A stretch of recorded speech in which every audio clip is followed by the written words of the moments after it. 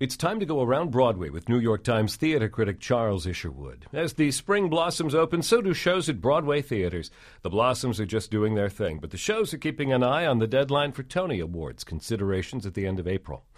Off Broadway, on the other hand, doesn't have to go into hibernation, and Ars Nova, a small theater dedicated to new writing, has a hit on its hands with its latest show, Small Mouth Sounds. The setting of Small Mouth Sounds is a week-long silent spiritual retreat. Now, that would seem to be a little bit of a challenge to set a play at a silent retreat. So, Charles, is the art of mime being revived here, or is there something else going on? Well, a lot of it is actually mimed. Facial expressions are used. There's a lot of physical movement. And we really don't hear from the 6 participants at all. A little bit at the beginning, a little bit at the end.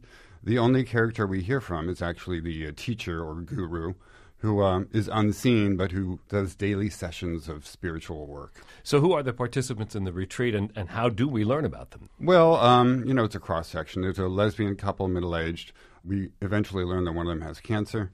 A couple of middle-aged men with troubles. Everyone is pretty much troubled. That's why you go to a silent spiritual retreat. Then there's a very funny character who's the young, super spiritually evolved guy with a fabulous yoga body, and a sort of rattled young woman who's clearly coming from a breakup. And we learn about, what all this stuff that I just told you about through, just the way they interact with each other. And how does the drama or comedy, whatever it is, develop then among the characters? Well, simply, relationships don't necessarily have to be, formed through language. So you see some people getting closer together, some people clearly taking a dislike to each other, and it's all very charmingly done. I mean, even as you're enjoying the show, which is very funny and actually quite moving, you're admiring the ingenuity of the writing, how they can get so much communicated without actually speaking. And a tricky casting job. So how do these performers do? They weren't cast necessarily for their voices or ability to project to an audience that way. True, and I assume they're not all professional mimes either. That would be most unlikely. They're just very fine actors, and their writing is so very precise, in terms of stage directions. Everyone knows what they're supposed to be feeling at any given moment. They communicate it well. It's an ensemble piece, so I wouldn't really want to single anyone out, but they're all terrific. Does the playwright Bess Wohl present this kind of New Age soul spa in a positive light, or is she being satiric? Well, I sort of assume she must have had some experience with it, and indeed, when I was reading the script, she notes that she'd actually attended one. So I think she obviously sees the value in them, and you do get a sense of, these people are coming to terms with things as the show goes along.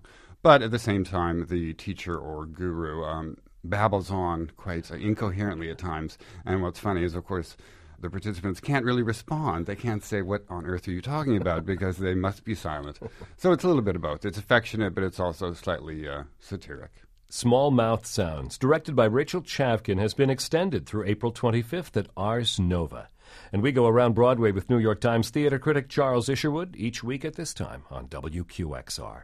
WQXR is supported by Manhattan Theater Club, presenting Steppenwolf's production of Airline Highway, written by Pulitzer Prize finalist Lisa D'Amour and directed by Tony winner Joe Mantello. This New Orleans set play is an ode to the outcasts who make life more interesting. The Chicago Tribune calls it an excellent piece of writing from a compelling new voice in American theater. Now in previews. Telecharge.com.